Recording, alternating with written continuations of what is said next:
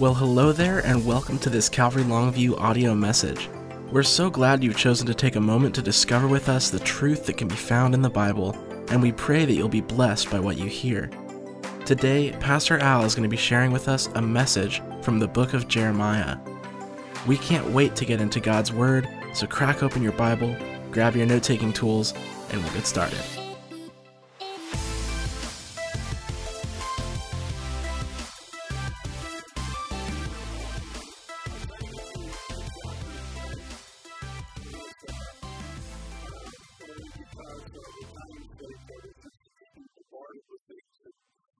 It's all good. But we're here in chapter 30, and we're going to see some things in the next few chapters that Jeremiah does, and he receives from the Lord, and he's kind of looking forward. It shows how God's going to keep his covenant to Israel. It's the national covenant. And, our covenant that we have with God is by the blood of Jesus. We have this personal covenant. We don't have a national covenant. But we do have this opportunity that we see in these chapters here that God is a God of His Word, and He's going to kind of leaping into the future. He's going to talk about He's going to show His faithfulness to Israel and to Judah, and He's going to be faithful to His Word, and He's going to be, think about it, He's going to be justified in everything that He does. Everything that He does, He's faithful to whatever He said He's going to do. And he's not going to lie, he cannot lie. And so his word, when he says that, he's going to be faithful in every action that he says he will take, and he's going to be justified in it. Listen, he's going to be, when the rapture comes, those who have trusted in him for salvation, he's going to be true to that word. Those who trusted in him, and they're trusting in him, and being saved, trusting in Jesus Christ, and Lord and Savior, the rapture comes, he's going to be true to that word. But just as true to that, he's going to be true to those who reject him, that he's going to pour his wrath out upon them. And on the Christ-rejecting world, he's going to be faithful to every decision and every choice that every individual makes. That's God. He's justice. He's just. And he's going to make sure that he upholds his word. And so we can have confidence in that. And here's the Lord beginning in chapter 30. He's going to remind Israel and Judah of his eternal national covenant. This takes place today because we see, think about what's going on in the Middle East with Israel and everybody wanting to annihilate Israel. It's just not going to happen. There's some things in here that in Jeremiah chapter 30 and 31, we get the millennial reign. We'll look at these things and see that I wouldn't want to touch this. You better back off. And you want to be faithful to Israel. So the reminder in chapter 30 is that they're going to see their national restoration as a nation. They're going to be being restored, but it's going to be brought forth out of a time called Jacob's trouble, and we'll get to that. We see that in verse 7. It talks about Jacob's trouble, the great tribulation. And then in chapters 31 and on for a few, and we'll give God's faithfulness in response to the national restoration during the 1,000-year reign of Christ, the millennial reign. And so our studies that we've had through Jeremiah, the Lord has threatened Judah, because he's speaking to Judah here, through Jeremiah, there in Jerusalem, with judgment because of disobedience. The Lord doesn't chasten those just to chasten those. To chasing people. It's not easy to get through a lot of just, chastening people or having them go through this type of judgment. But it's because of their disobedience. Again, he's just. He's justified. And here we see that they didn't listen, and instead of turning back to him, they refused and walked according to their own ways. And so you have this time where God's going to take care of business, but he's also going to let Jeremiah know, because this is kind of a sad scene, if you will. It's a sad scene of suffering and it's starting to unfold. That Jeremiah, some call this, they insert the book of consolation, which is referring to a collection of prophecies that the Lord given Jeremiah, that he is to offer in hope in desperate times. And so, here you have this time where God is just. Here's the prophecies. Listen, things are going to go the way they're going to go, but I'm telling you in the end that this is my plan for you, speaking of Israel and Judah. And so these are prophecies that are beyond the here and now. They're beyond being taken captive by Babylon. They're beyond being released from Ezra and Nehemiah and all the groups who come back from being captive. They're beyond all of that. And they point to an age when Israel and Judah would be returned to their land and reunited as a nation and restored to their God. Now we see that taking place where they're united. They're not restored to God right now. We don't have that. We saw that covenant, that national covenant, but they don't have that faith and that trusting in God. And they don't have the land that's been given to them either by the Lord. So let's dig in. God is speaking here about the return even before they've left. So we're talking about the return of national deliverance. Beginning in verse 1, he says in chapter 3, Jeremiah, the word that came to Jeremiah from the Lord, saying, thus speaks the Lord God of Israel, saying, write in a book for yourself. So this is important. He's writing it down, reading what he's writing. All the words that I have spoken to you. For behold, the days are coming, says the Lord, that I will bring back from captivity my people Israel and Judah, says the Lord, and I will cause them to return to the land that I gave to their fathers, till they shall possess it. So the Lord has been dealing primarily with Judah, looking at Jeremiah. But he's been a spokesman there for over 20 years now, bringing the word out to them to repent. You're right with God, they're not listening. But in the end, and because he's made his promise to Israel, God has never intended there to be a division. He knew that it was going to take place. He foresaw all of that. But he's going to bring this national restoration. It's going to be unified. And the Lord tells Jeremiah that the days are coming in verse 3, that he will bring them back to the land that he had promised to them. And again, right now, currently they have a land, but it's not the land that was promised them. The borders are kind of shrunken in. And, a lot of their land is taken away. When they come to the millennium tribulation, they're going to have their land restored to them once and for all. So there's no doubt that the people were delivered sometime after being in captivity, speaking after the 70 years of being in captivity. But they never felt the freedom that they're going to feel. They never have the borders that they're going to have when God restores to them what he has for them in the future.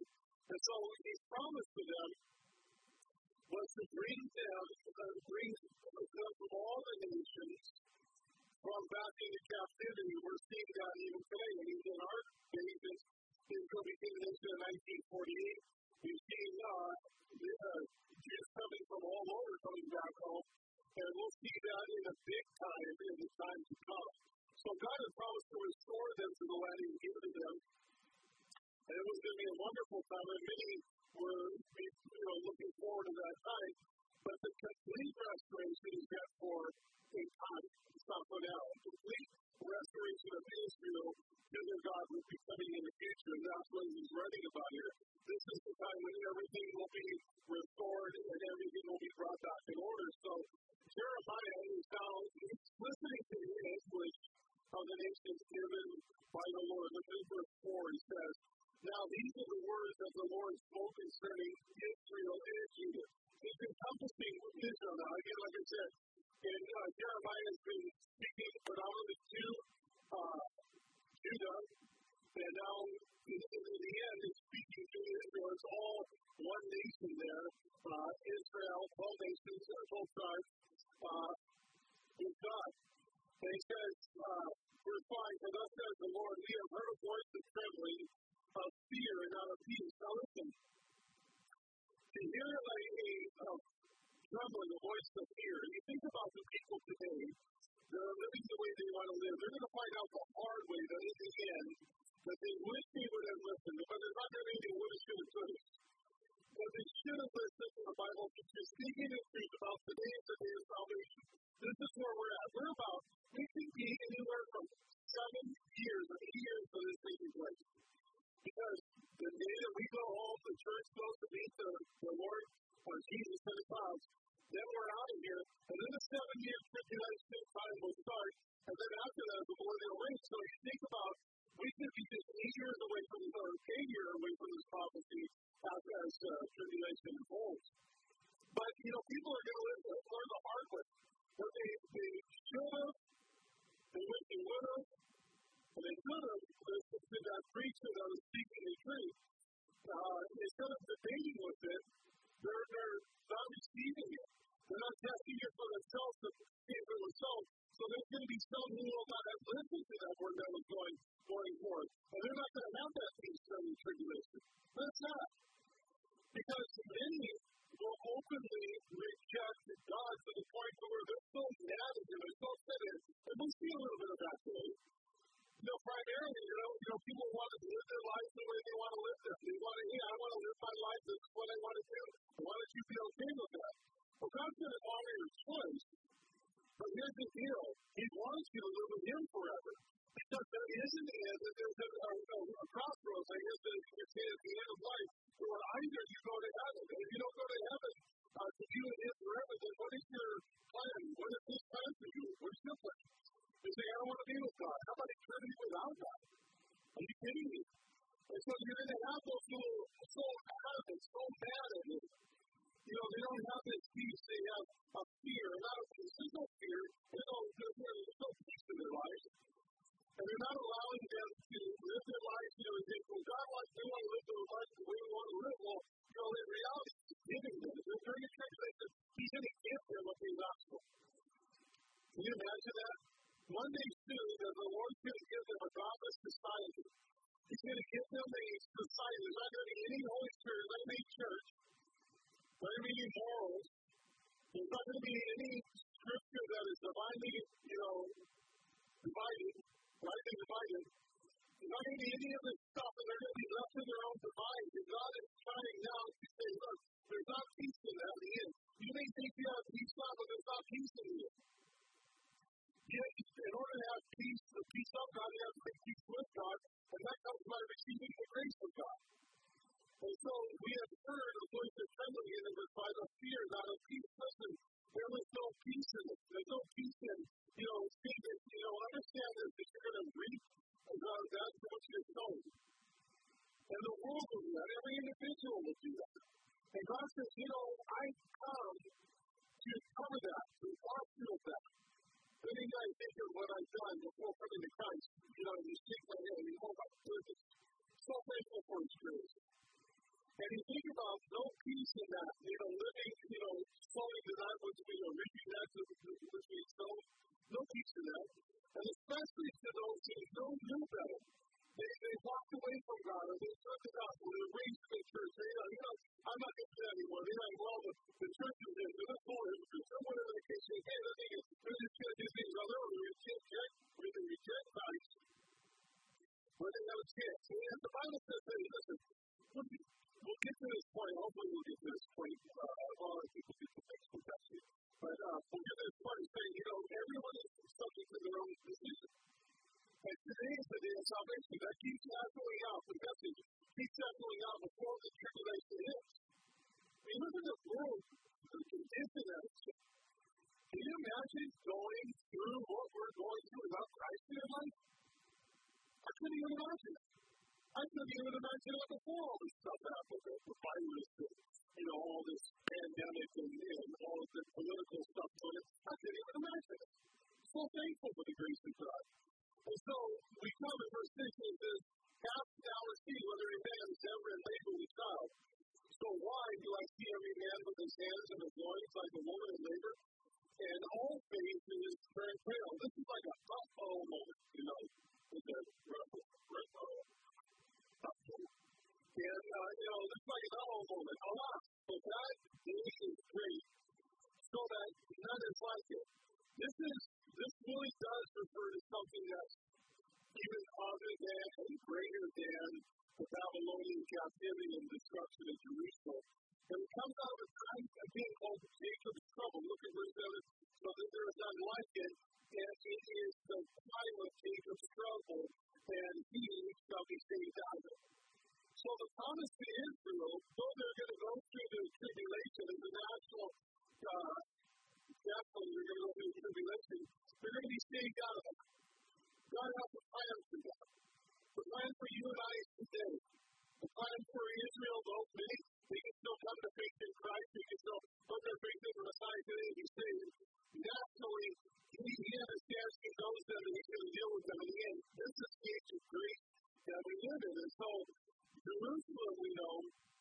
will be destroyed, and the people will turn back to the Lord for a time. What are we thinking here in Jeremiah? They come back to the Lord for a time. Ezra reads the word. They started weeping in Nehemiah. They started, repenting of sin, separating themselves from foreigners. In chapter 9 of Nehemiah, they started, coming back to God. But it's for a time. It's for a time in the season. And in the end, there's going to be this national restoration. Now, think about this because we've read Revelation, we've read Daniel, we've read and studied a lot of the New Testament, well, the Old Testament. But we come to a place here to where we remember during that tribulation, there's going to be 12,000 tribes, 12,000, 144,000 evangelicals that are going out and evangelizing the world. They're going out and sharing the gospel of Jesus Christ during this time. And they're going to be on the scene preaching. But they're preaching the same message then as it is today. Preaching the same message, Jesus Christ and Him crucified. It's the gospel message. But during this time, during the tribulation, it's going to be much different. Many are adamantly opposed to Jesus Christ. They're opposed to the message. But it ain't sitting that way. But during the tribulation, they're going to ask you, they're going to give us the gospel, to live in a way that they want to think, want to live their lives. And we look into this and see how graceful God is, how much grace is pouring out on the world today, because still, this is the day when the message is going forth. We can receive the gospel of Jesus Christ and be saved. And that's not for anybody watching this. You can trust in Jesus Christ. You give your life to Christ. It doesn't matter what you've done. It doesn't matter how far you've traveled from. It doesn't matter that you're coming through it today, tonight. And so, think with me that there are some, who will just adamantly oppose the gospel or reject the gospel. But some will say, no, thank you. No, thank you. It's really maybe it's not for me. I don't think, they're being quiet about it. But still, a no answer is a no answer. It doesn't matter. Just, you click down the exit. You're not going to heaven any longer. You could be the most polite person. You could put flowers, send a thank you card on the street, whatever it might be. But the reality is still the same as those who adamantly oppose Christ in the midst. So it's going to be an uh-oh moment for you. We don't want to do that way. They say, well, when I was a child, I was raised in the church. I used to go to church all the time. And I believed in, I just didn't think of religious thing. Not just a big religious thing either. He wants it to be a fresh relationship. Jesus. And so no uh-oh moments, there's none of that. He doesn't want that. But during the time of Jacob's trouble, the same message is going to go out. In the time of Jacob's trouble, clearly known as the Great Tribulation. Jesus spoke about it in Matthew chapter 24. Look at verse 7 again. He says, but you shall be saved by it. That's the Lord delivered. Verse 8. For it shall come to pass in that day, says the Lord of hosts, that I will break his yoke from your neck, and I will burst your bonds. Foreigners shall no more enslave them. Now, if you remember in the previous chapters, that the Lord told Jeremiah to put a yoke around his neck and go to preach to the areas before the yoke. But the false prophet Hananiah came in, took the yoke off of Jeremiah, and he broke it. Thinking like that, the upper, would be the last word of this. And the Lord told him that he would put around him a yoke of iron, unbreakable. So when you think you're breaking, you're not going to get out of it, I'm going to tell you what you're going to have to go through, what you're going to go through, and then he ended up dying. See, when the time comes for the Lord to fulfill his covenant with Israel, he would see to it that they would never again be under bondage of any other country than the Jews. God is the God of justice. It's the way they protect people. It's not a covenant break, it's a covenant made for the country. See, we might be what might be the final yoke upon the nation of Israel might be during the Great Tribulation when they signed the treaty with the Antichrist. They find out another awful moment like, oh no. And the Antichrist comes in there. But God is going to deliver them. Nonetheless, the verse 9 says, but they shall serve the Lord their God. No longer are they going to serve any foreign gods. This is the coming of God. Making it final, making it all. I ain't everything. No foreign gods before them like they have done for so many years. And this is going to be the way it was always intended to be, united at last. And you'll see this throughout these chapters, that I will be their God, and they shall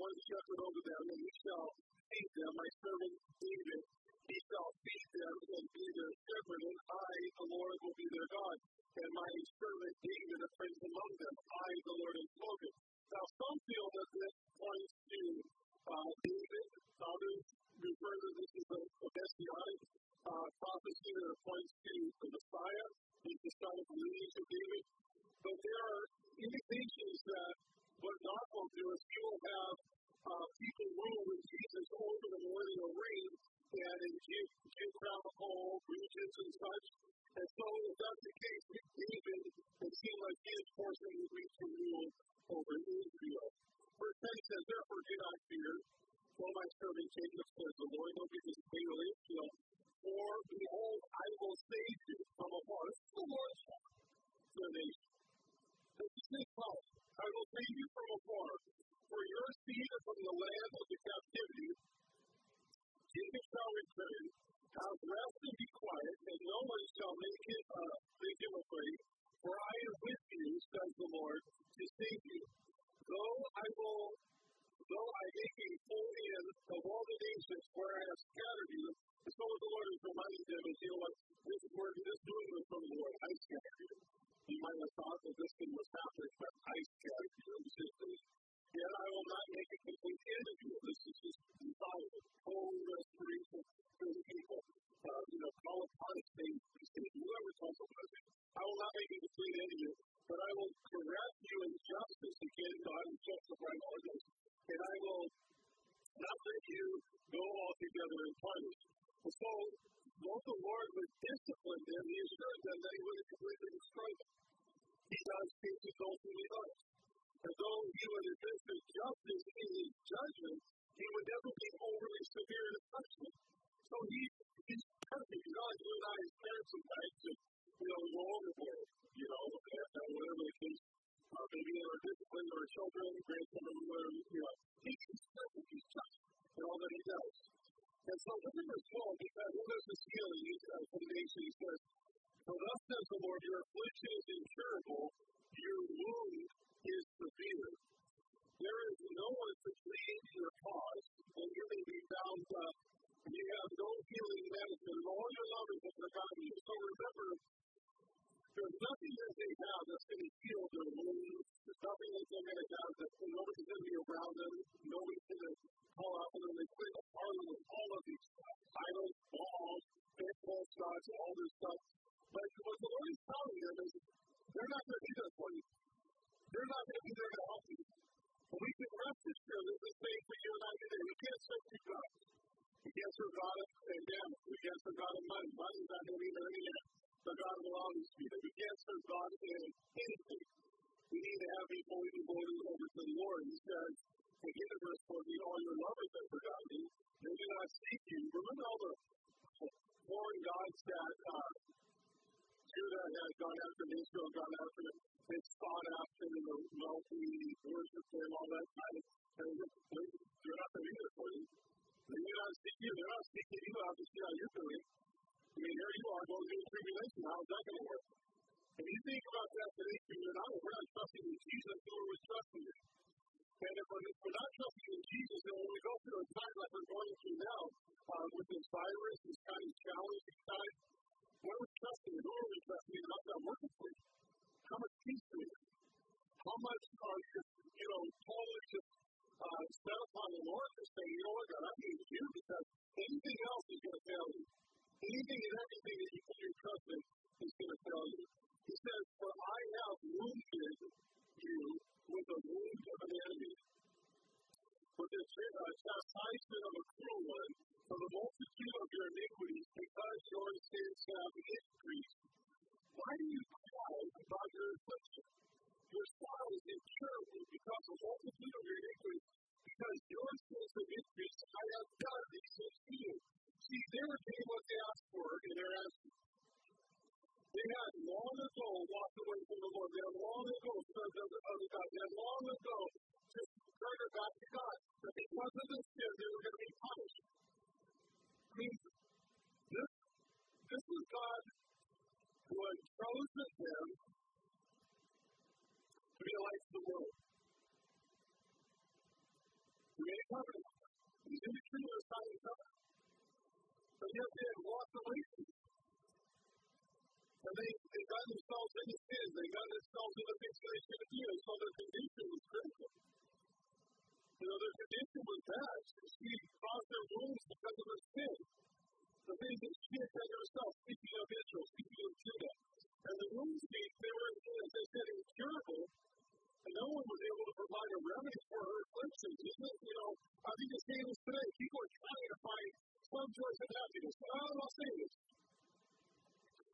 People are trying to find joy or happiness in the government funding. Because, well, the government will take care of you. The government's not sugarcoating. And the government is so limited in its resources. And we need to be praying for our government, praying for our leaders. But there's some out there that just don't have a care in the world. As long as they get a paycheck, as long as they don't they call it a paycheck. It's a bigger paycheck for somebody who's got to win. Nowadays, it's like as long as I have money coming in, it'll pay. I don't know where it comes from. Those questions asked, UP, Lincoln, you know. But the thing is, it's like, listen, there's nothing to provide for the answer to their problem, to this world. If even the ancients got with that, why is our country the way it's is? Well, because we aborted more babies. Even during this pandemic, we've aborted more babies. Why are the abortion clinics essential? Why are the pawn shops essential? I hope no Christians are running the pawn shops, so why are the liquor stores essential? That's a gateway. Thought is a gateway to heroin, gateway to cocaine, gateway to LSD. It's a gateway drug. Trust me, I've been there. Nothing. Alcohol is the same way. But we're going to use those things to try and cure our problem. We're always fooling ourselves. Listen, there is nothing out there in the world that can cure the problem that we have. The problem is sin. The problem is sin. And people are bringing forth so many consequences because of the sin of their lives. Listen, abortion has consequences. A woman and a man should be scarred for life. There would be any sense they come to Christ and get healed. But yet, abortion is scarred. God can forgive you and you heal that. But how much that affects people? Drunk driving, smashing into a car, killing somebody, or wrecking somebody. They taking somebody's father and mother and child away. The consequences of this stuff. Families being split, maritally, because of affairs. Husbands and wives having an affair, going off and doing, something that they feel is wonderful and pleasing and fleeting at the moment, Sexual transmitted diseases or bondage to drugs. How are people getting off drugs? Listen, there's really no 12-step program that's getting you step-free because, and I was there years ago, 30-something years ago. I used to go to these meetings early on prayer and stuff. I keep coming back and believe I got a problem. I need to be over this problem, but I couldn't do it. So Christ there. You see, bondage to drugs or alcohol, pornography, it's killing families. But how many people today are calling out to the only answer? Listen, Jesus makes it simple. He says, I am the way, the truth, and the life, and no man comes to the Father except through me. So he wants you to have that relationship with God and walk in the garden of God. He wants to have that restored. But it's only through Jesus Christ. He's the answer. And the church, as far as the church, we need to be forerunners in that. Look at what God has done for me. And we don't need to be wallowing back in our sin or falling back, backsliding back here and there. But when we do, we need to get back up and call out to God and God forgive me. And it can come together in Christ. The power of the Holy Spirit rests upon us and be poured out over us. You see, how many are going to call out for Jesus because who can and is willing to heal them of all their infirmities? Jesus Christ is the answer. Imagine during this pandemic right now, let's just take the light for a second. 7:52 p.m. is according to the clock. On Wednesday night, that men and women would drop to their knees and say, I want Jesus more today than I ever did yesterday. That's the church, being a church because we have Jesus. But the men and women who are watching this will come and they'll drop to their knees and say, I want to be born again. I want to be saved. I want to be free from my sin. I want to be, you might think you're YouTube, you got your life all together, all this, but you're without Christ, but you need it. Doesn't matter who we are, no matter if we're empty without Christ, and we need Jesus Christ. And they need to ask you to come into our life because your children and your grandchildren are watching you. We can have it all together. But you're not meeting them in the right way, and they need something to grab out of you. The only thing that is going to bring them to eternity through life is Jesus Christ. So, what the Lord says here is the allies in the nation that place such bring hope and they forgot. They forgot it. And the same thing that we feel like the warning out there. There's nothing other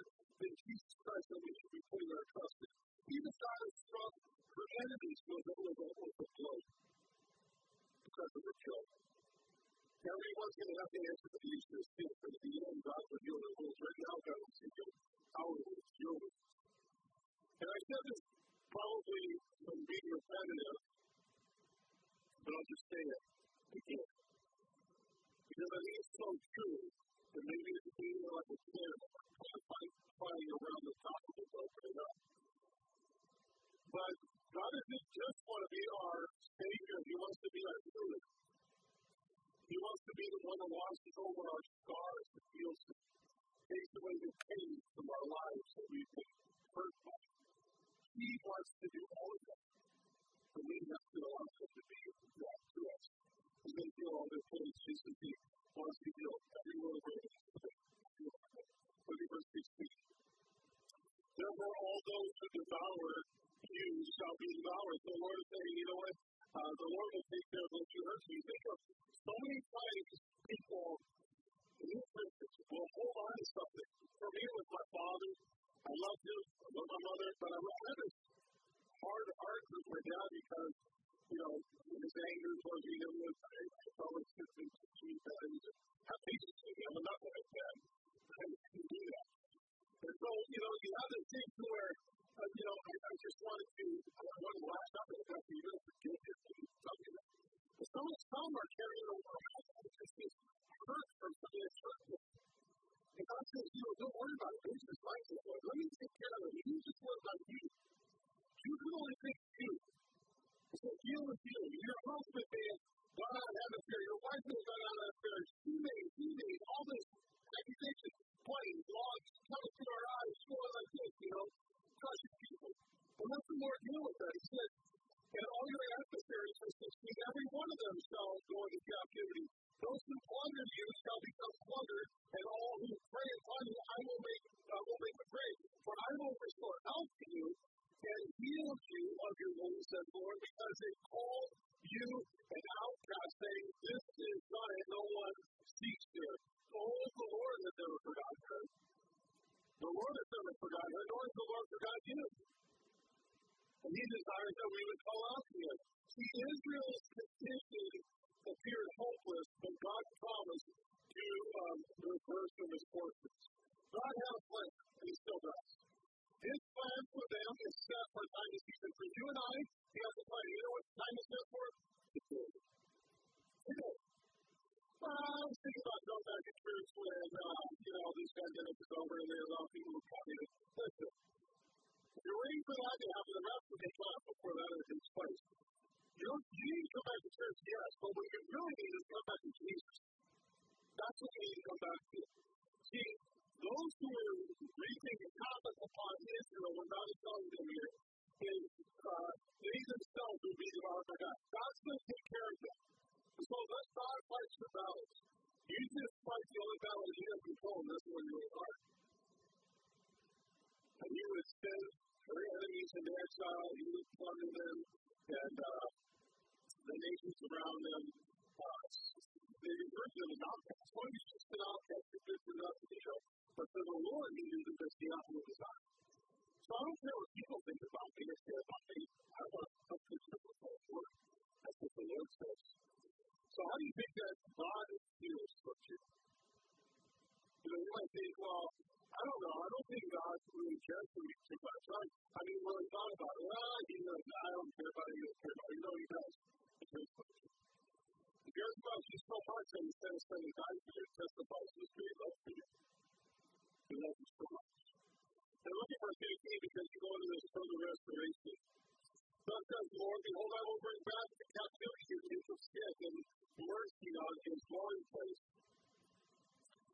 The city shall be built upon its own mountain, and the palace shall remain according to its own plan.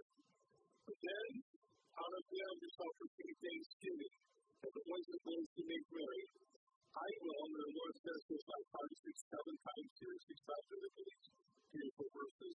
I will multiply them, and they will not diminish. I will also glorify them, and they shall not be small.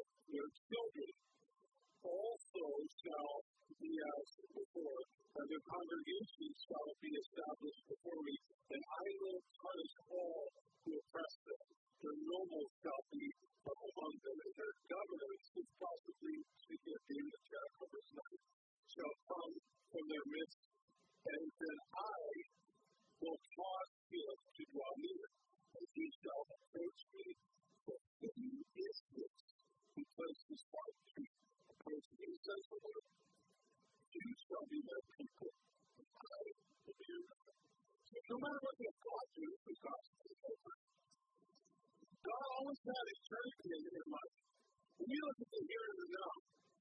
We look at, well, let's get through this pandemic, let's get through the trials that I'm going through, but God has a journey in life. He doesn't walk away from us during this time, but what He wants us to know is that His thoughts are forever and ever. You and I, we focus on the battlefield. We do that in marriage, we do that at work, we do that with interesting battles that are there, trials that are there. But the same for you and I, He created the way of escape. Jesus Christ. He created the way. He paid the price.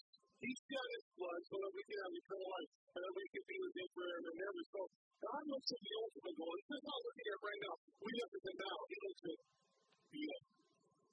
He already knows the now. He also knows the end. He's working all things out for the good of those who love Him and that are called according to His purpose. He's working these things out. I understand. Things very closely. Understand what's going on in Him. So God looks at the ultimate goal, and He's not short-sighted like you and I are. And we oftentimes will live for what we can get out of this world.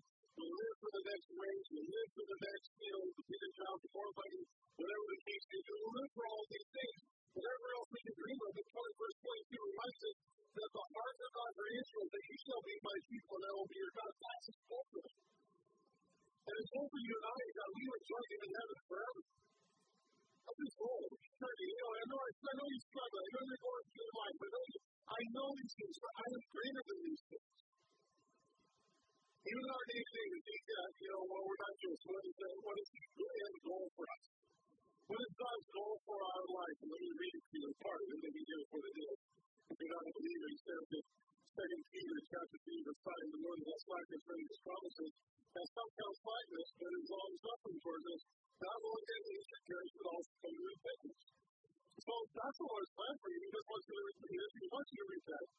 And to come to this place of repentance, turn you to Him and have eternal life. It's a great plan. Just go on what you don't know how to get through. He knows everything you've been through. There's a thoughts in your mind right now. He wants you to come to Him. Verse 23. Behold, the whirlwind of the Lord will fall with fury and continually whirlwind, and shall fall violently on the head of the wicked. Again, this is during the tribulation where the wicked will be in attendance. Listen, the church isn't in attendance too. The church dies. We're in heaven. Look at it. Again, it will fall violently on the heads of the wicked.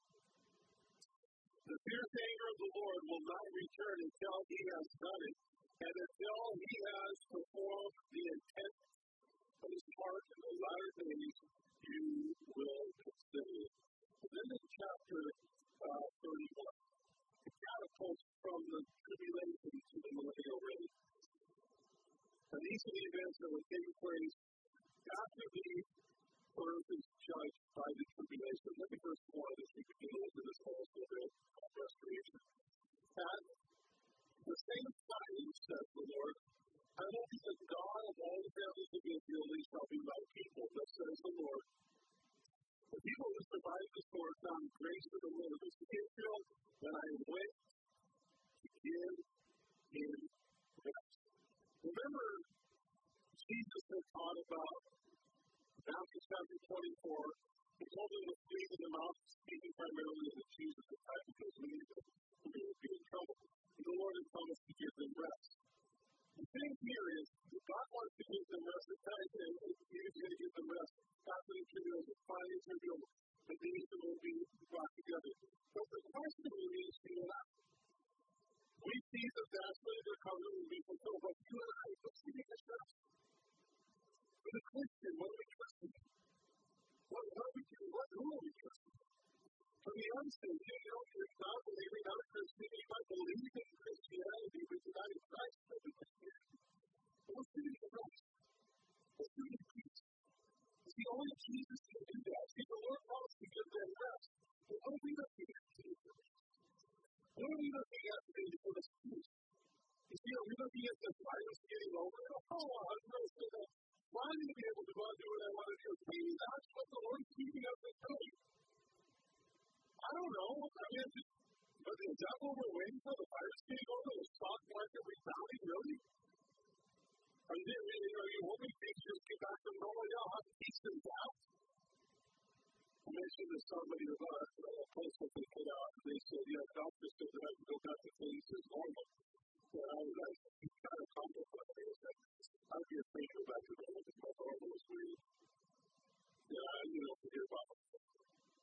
So remember in Matthew 24, after, again, during the tribulation, Jesus was there for these two abominations of desolation spoken of again, standing in the holy place.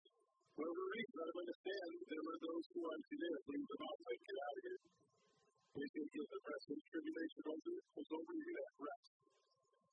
And they're going to be mass laborers. So, yes, there's going to be tribulation stages through the tribulation, but when I think about tribulation stages, my question is, what are you waiting for? Even if you make it that far, what are you waiting for? I mean, God offers us salvation today. Today is the day of salvation. What are you waiting for? When verse 3 says, the Lord has appeared of old to me, saying, yes, I have loved you with an everlasting love. Therefore, with loving kindness I have drawn you. Sadly, even today, many will ask, what has God done for me? Yes, I have loved you. The Lord tells us, with an everlasting love. If you think today, many will think, what has God done for me? Well, what's He done for me? I mean, look at the position I'm in, and we look at them now, we look at, some things. Well, look at my finances. When I don't have, butter in the house, I don't have anything in wheat sitting in enough, I'm everything tight. The electricity is there, you go, what has God done for me? Listen, you know what He's done for you? He loved me enough to send His Son to die for you. To die for sins, undeserved love. That's how much He loves you. And so, His love for you and I is great. Yet while we are still sinners, Christ died for us. It's incredible love. But see, we're looking at the now. Maybe He's allowing those things to take place, the lack of provision, so that we'll look up. We'll look to Him, we'll say, not only do we need Him, well, yeah, I need bread, I need, water, I need food, I need my electricity, I need provision. But the main thing I need provision for is to be born again. I need to have a sense to do it. And so, again, whoever calls upon the name of the Lord says, hey, that's great love. Verse 4. Again, I will build you, and you shall be rebuilt, O resident of Jerusalem. So you think of this. Here the Lord is saying this at the end of times. This is the apple of His eye, no matter what things they do, no matter what, how bad they lay the heart with all these other lovers, the Lord looks at things with them earnestly. That because of His points, that He sees them as a privilege. He testifies that He sees our sins cast as far as the east from the west. Those who are born here. Our sins are as far as the east from the west. That's very low. Wash, let us like blood of the Lord. And you shall, in verse 4, you shall indeed be born by your 10 reeds, and shall go forth in the dances of those who rejoice. You shall yet plant vines on the mountains of Samaria, that's the east coast, and the planters shall plant and eat them as ordinary food, but there shall be a day when the watchman crowd and every of those husbands. I hope I got this piece right. They're only grandkids. But arise and let us go to Zion for the Lord our God. See, God has assured Judah that He will restore. You know what's really bad? I guess that's what I'm saying. I say the joke like that. It's over here. It's bad to let it up. What we make sure we open Christ through. I can't even get the two guys in the back. But I'm sure, listen, God assures Judah that He will restore them. The turmoil of their long years of exile will cease when God intervenes to give rest to the nation. That's so weird, but we don't have that stuff. It's just individuals. It's numbers that we turn this nation into a God-fearing business. You and I, the church that just says, Lord, everything you use me, everything I want to be with you, I just want to give you everything. And so the world, the other state that come to Jesus, please change. That God's restoration will bring us praise into the Senate. For thus says the Lord, sing with gladness for Jacob, and shout among the chief of the nations. Proclaim, praise, and say, O Lord, save your people, the remnant of Israel. Behold, I will again bring them out, bring them from the north country, and gather them from the end of the earth. Among them the blind and the lame, the woman with child, and the one who labors with child together. A great throng shall return there. And they shall come with weeping and with supplication. I will lead them. I will cause them to walk by the river of the water. Now keep in mind, this is during the tribulation when the waters of the earth are turned to blood. There's no vegetation growing in this place because the waters have turned to blood. But when God says, He's going to do it, Ezekiel 47, verse 1, you see that the healing waters flowing from the temple. It says in Ezekiel 47, then He brought me back to the door of the temple, and there was water flowing from underneath the threshold of the temple towards the east in front of the temple facing. The water was flowing from under the right side of the temple, south of the altar. He brought me out by way of the north gate and led me around on the outside of the outer gateway that faces east, and there was water running out to the right side. And it's just incredible. Because during the tribulation, it's all messed up, but God said, yeah, but I got the reason. And Zechariah confirms what Jeremiah and Ezekiel were saying as well.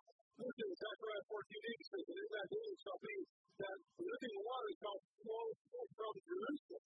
Half of them shall enter the sea, and the other half to the western sea, and both summer and winter shall go. So God is saying, look, if I have provision, if I have provision, don't worry about that. Verse 9 again continues, says, in a straight way in which you shall not stumble, for I am a father to Israel, and Ephraim is my firstborn. Now, Ephraim wasn't the firstborn. You guys know this story. He does represent the largest tribes of the North. But there's great joy in coming to the Lord, being restored to the Lord. Remember, the majority of the times using that, Jeremiah is speaking to Israel, he's speaking to backsliders. Trying to get them to come back. Hey, I'm giving you a message. For you to reach, come on back. And there's great joy when people come back. I want to bring this to you that are watching tonight. Whatever is departed from the Lord, whatever part of your heart, whatever part of your life is not on with the Lord, you're saying, I'm just leaving it by and taking it to make it, whatever the case may be. Get it on tonight. Get it on tonight with Jesus Christ. You'll come back to it. You know what? There's great joy in that.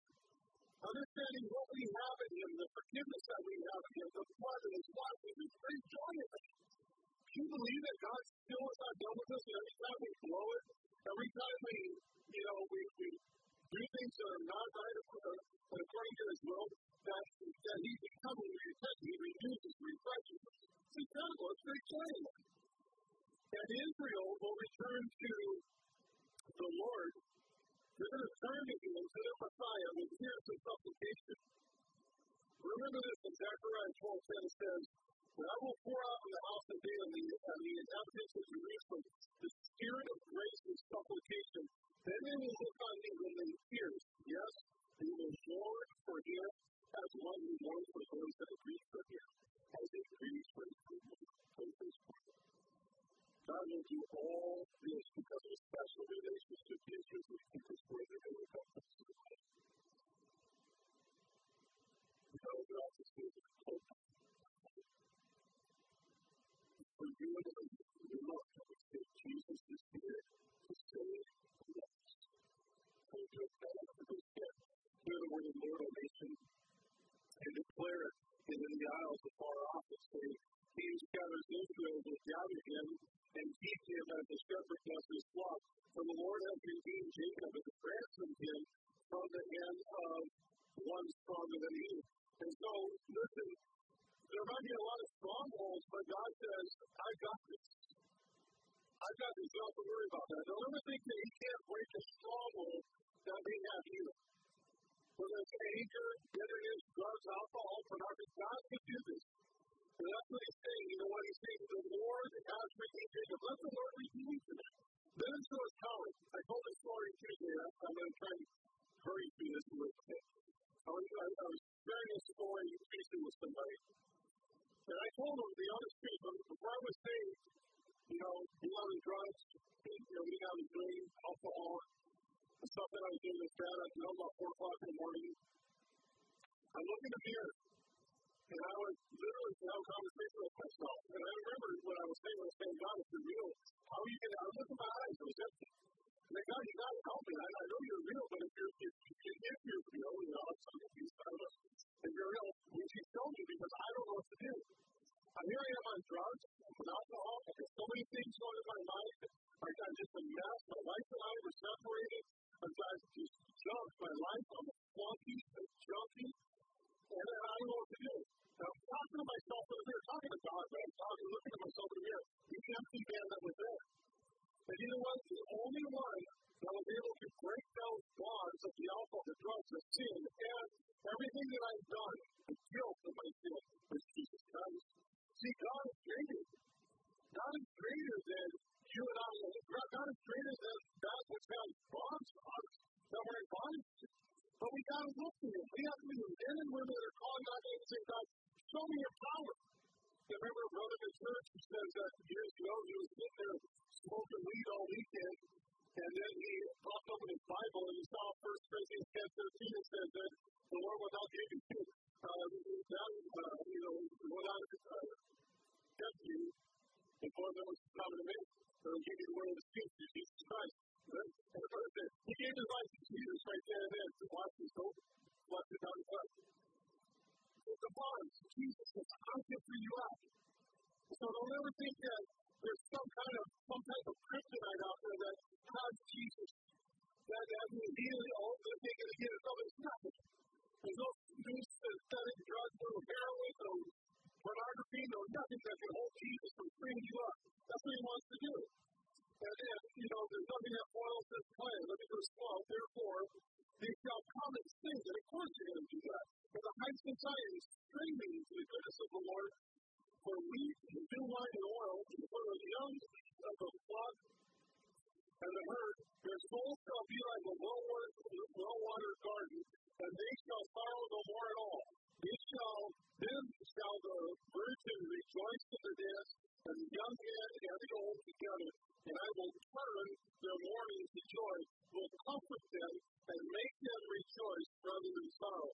I will satisfy, that means to fill, to full with satisfaction, the soul of the priest of abundance, and my people shall be satisfied with my goodness, says the Lord. I certainly all tasted of the delicacies of the world that it has offered. Some of them maybe more than others.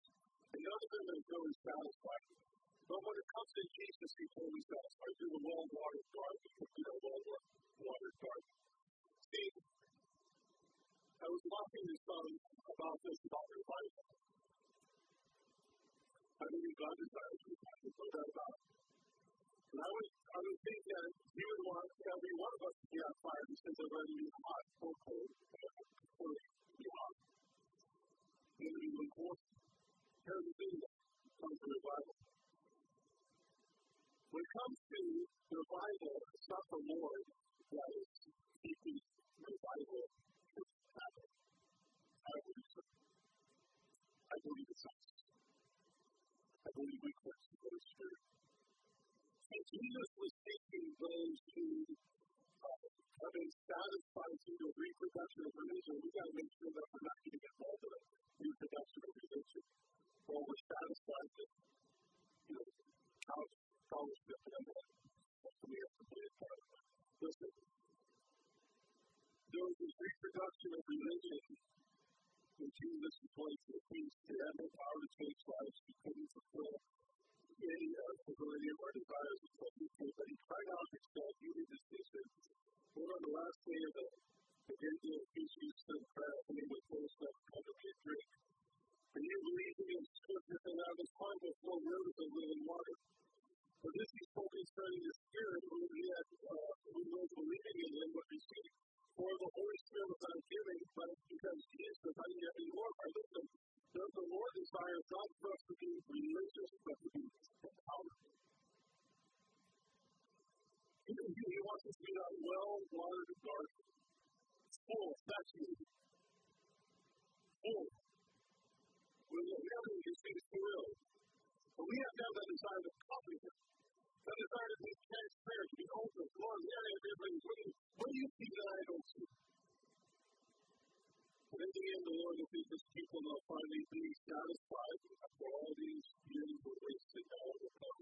In verse 15, thus says the Lord, the voice was heard and drowned out lamentations and bitter weeping, Rachel weeping for so refusing to be comforted for her children because they are the Lord. It is a picture of a prophecy that was actually many believers full with the New Testament.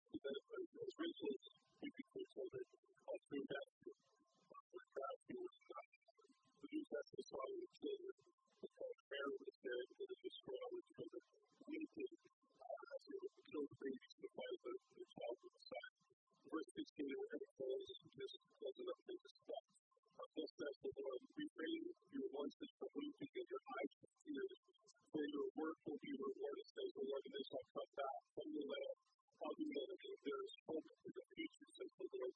And that your children shall come back to the Lord from verse 18 and 19 will give us this part of the backside. He says, I have surely heard after beholding himself. You have tasted me, and I was chasing the street of the fallen light.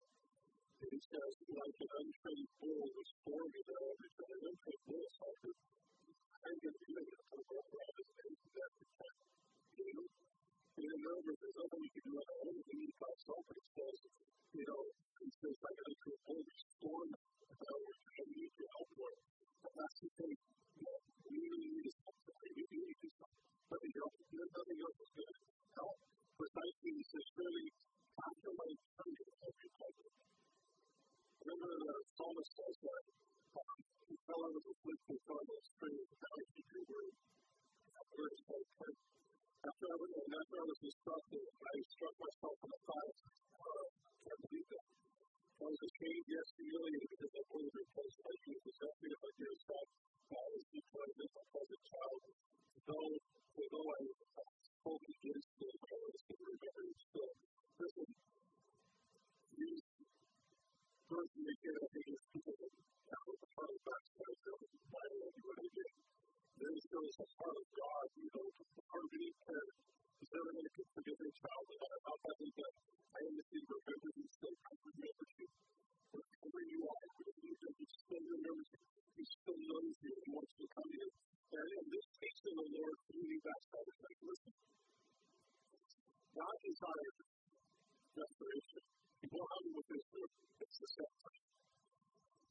The restoration for you and I, for the people that are backsliders, or people that don't know Jesus who come here, is what you are. Make today that day. Make today the day. It's always make today. So therefore, my heart yearns for you. This is God's heart. It's yearns for you.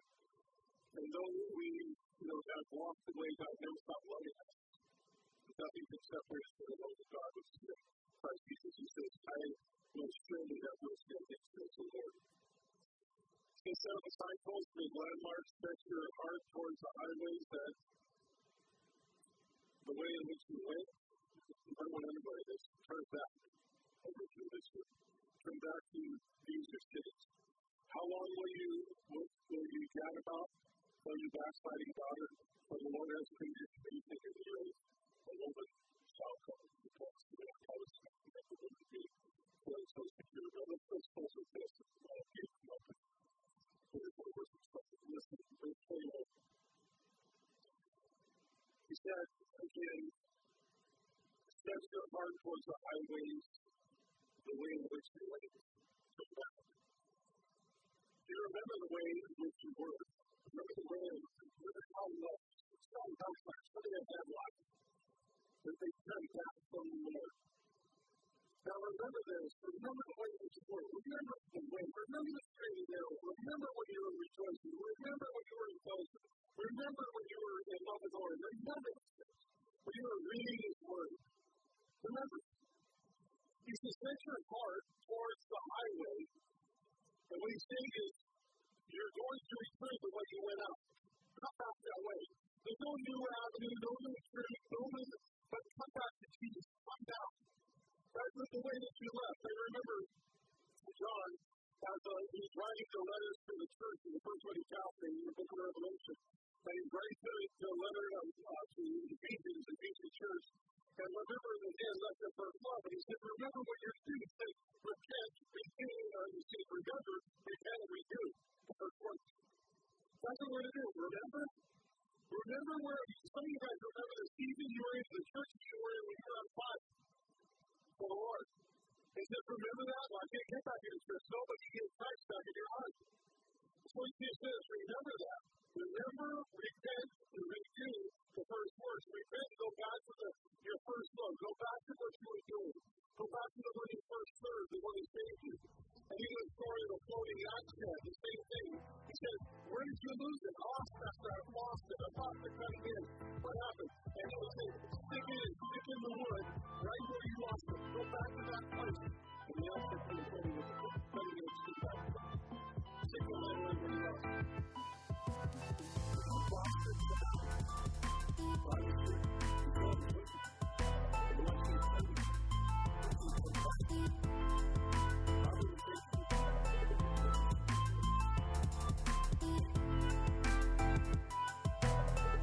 We hope you've enjoyed spending this time in God's Word, and our prayer is that you'll take it with you and apply it to your life.